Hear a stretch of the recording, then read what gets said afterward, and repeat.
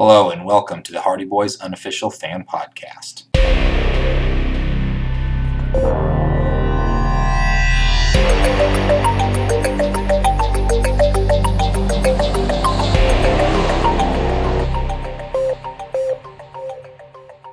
This is an intro episode into a new series I will be starting on the podcast. I'm going to look at the revisions of the Hardy Boys Mystery Stories, numbers 1 through 38, to analyze the changes made and to evaluate their effect on the series. But first, I decided to provide a little bit of background. The series will begin next episode with my analysis of the Tower Treasure original text in the rewrite. The Hardy Boys Mystery Stories are the main Hardy Boys series that began in 1927 with the publication of The Tower Treasure and ran until 2005 with the 190th book in the series titled Motocross Madness. Stratemeyer Syndicate was the original book packager for the series.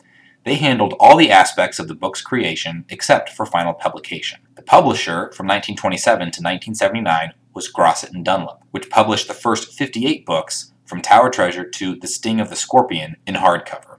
In 1979, the publisher was changed to Simon & Schuster, who published in paperback. They would continue until the end of the series in 2005. Although there is no change in the continuity of the series, the switch to paperback in 1979 caused fans to refer to books 59 through 190 as the digests, and books 1 through 58 as canon. After the Skyfire puzzle, number 85 in 1985, the Stratemeyer Syndicate was sold to Simon & Schuster. At this point, Megabooks became the book packager, while Simon & Schuster was the publisher, until book 154, The Caribbean Cruise Caper in 1999, when Simon & Schuster brought packaging in-house and controlled every aspect of the books, from creation to final publication. In 2002, Simon & Schuster shifted production to a subdivision called Aladdin, but not much changed. Simon & Schuster finally ended production of the original series in 2005 with book 190, Motocross Madness, being the final book in the Hardy Boys Mystery Stories. The Hardy Boys Mystery Stories are just one of several Hardy Boys series. I hope to get into the other series in later episodes. Many aspects of book publishing changed over the years,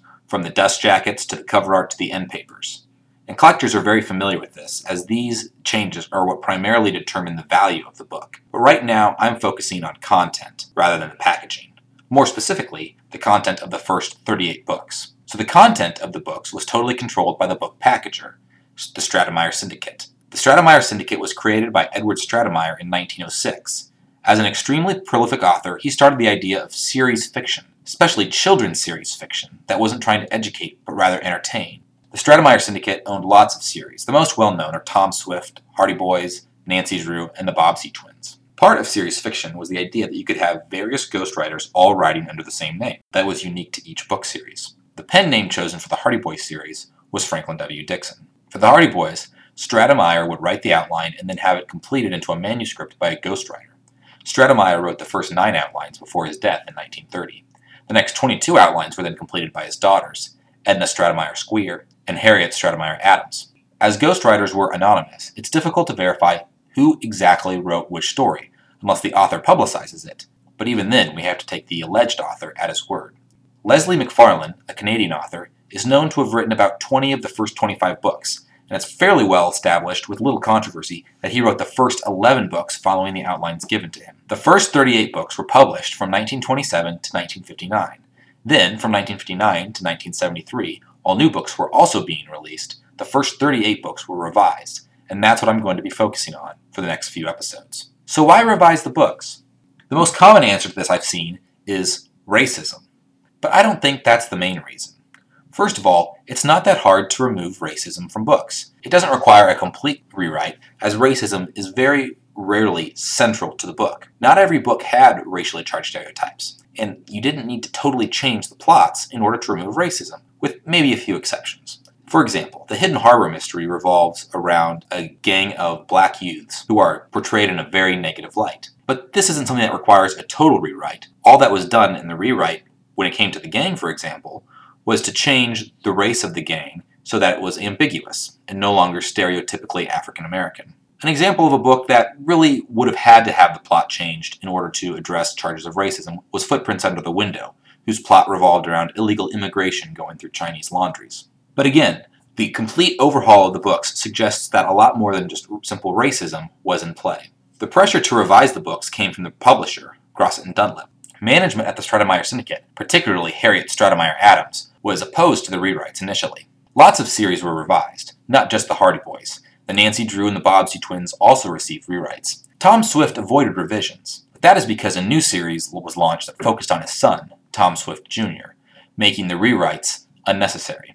After looking through the books, I think it's pretty clear that Grosset and Dunlap wasn't focused primarily by moral outrage at allegedly outdated racist stereotypes in the old books, but it just wanted to change the series to sell better. The new books contained updated technology as well as aspects that were more child-friendly. One of these aspects is the removal of racial stereotypes, but a larger change in terms of the amount of edits is how the boys act and feel toward authority.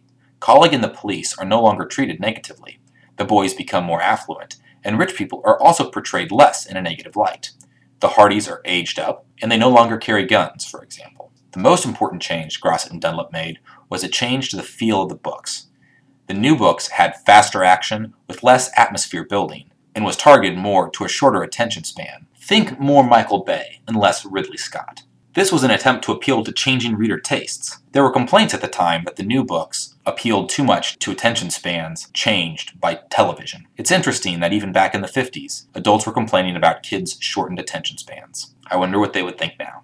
Next episode, I will begin by looking at the changes to the Tower Treasure and evaluating them to see if the changes were either positive or negative. Spoiler warning, it's a mixed bag.